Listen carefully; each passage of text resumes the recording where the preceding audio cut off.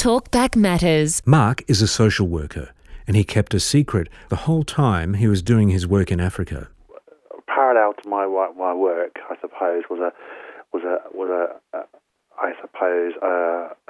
steady addiction to alcohol and drinking. Yeah. And that became quite, I suppose, destructive in my relationship with my wife at the time, and just my whole life really. It was like all. And did you take that back with you to the UK, that lifestyle? I did. By this stage, I suppose I was drinking quite a lot. My marriage was on the rocks. The amazing thing was, all this time, although I was drinking a lot, and I'm so grateful, it never went into my work. I never went to work drunk. I was always managed to keep myself together. And I think, people with a lot of alcohol problems, most people who classify themselves as alcoholics actually do manage to hold down a job, because they have to hold down a job to actually be able to afford to have money to spend on alcohol. Yeah, right. And I know that sounds awful. I love my job. But then in the evening, the only way you could relieve that stress or the craving would start would be to drink. So my marriage obviously disinterested quite quickly. After that, we had a daughter, and that was quite a difficult and grey period of my life. Really, it became very self-centered, very selfish. And when the drink really started taking hold, the paranoia wasn't far behind, really. Wow. Anxiety attacks. I went to the doctor, and of course, doctors, great as they are, they don't always ask you the obvious questions: are you drinking? It was like, you look like you've got depression, and they gave me antidepressants, and blamed it on my work, very stressful job, and they never really asked me. I never told them how much I was drinking. Yeah. And then one day, the inevitable thing happened. I had a hard day at work. I got in the car. I had a row with my wife. Went out, got drunk, got stopped by the police, breathalyzed.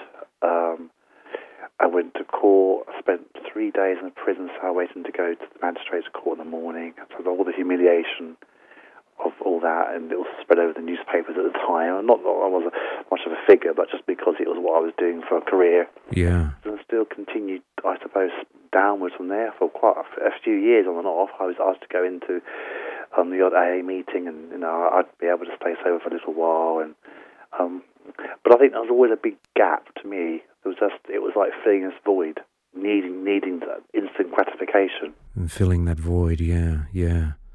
But it never did. Did you have a faith through that time?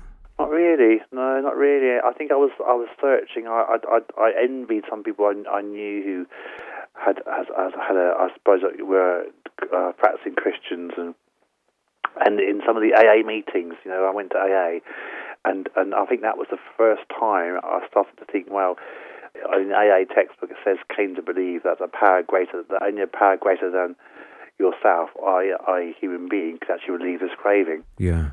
And if you really, really want it, if you go down on your knees and pray, that God will take that craving away from you. And once I started going to some of these AA meetings, I saw a lot of people actually getting better, and I thought, wow, it's very clever, because when you go to AA, they don't mention God or religion or Jesus. It's just, you can call your higher power anything which you want to begin with. It can be anything, Yeah. But eventually, you continue going to meetings, you realise actually there's something going on here. There's a spiritual presence in lots of these, they call them rooms, AA meetings. Yes. And I just started feeling relaxed. I had to come home. I started to pray for the first time properly, begged for this like craving to disappear, the shakes to go away, and then you just want to crave this normality. And I did very much believe that only a relationship, an honest relationship, and with God would actually solve those issues. And I still believe that today. And I'm a walking proof of that. Yeah. Because every other thing I tried failed, really. Did your wife stick with you through the prison thing, or did she leave at that stage?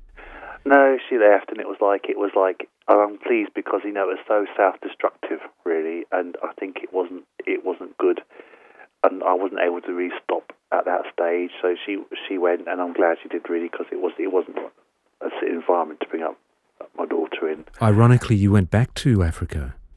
I went, well, ironically, when the sad thing was, my mum, when she passed on, she left a small amount of money, and I thought, what should I do with this? I thought, well, I'm going to go back. I love Africa. So I went back. I went to Kenya. I wasn't really drinking much by now.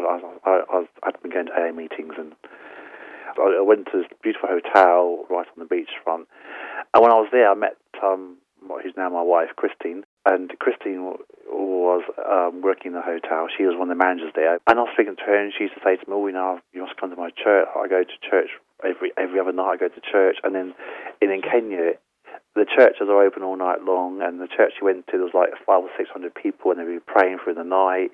So I went to the church there, and then came to the end of the holiday. I came back to England, and I just thought, what? I missed the church. I missed Christine. I got some time off work, flew back out to Kenya, 2 weeks there, went back to church more, met the pastor there, and prayed in front of a church to be saved, and for the Lord to come into my life, which he did. It was like, it wasn't automatic, but I could feel it. It was like just this like relief, really. I've been very open. I hadn't lied to Christine about my life. And when I was out there for 2 weeks, I asked Christine, would she marry me? Wow. So, and she agreed. Flew back to England, and then went back about a month later again, married her on a beautiful beach. But the craving is no longer there, it's gone. And I truly believe that's a miracle, because only a power greater than myself could take that away. I don't believe anything else could have done that. Our guest Mark, who is dry today, he's been dry for many, many years now, and continues as a social worker today back in the UK. Light and Life from the Salvos.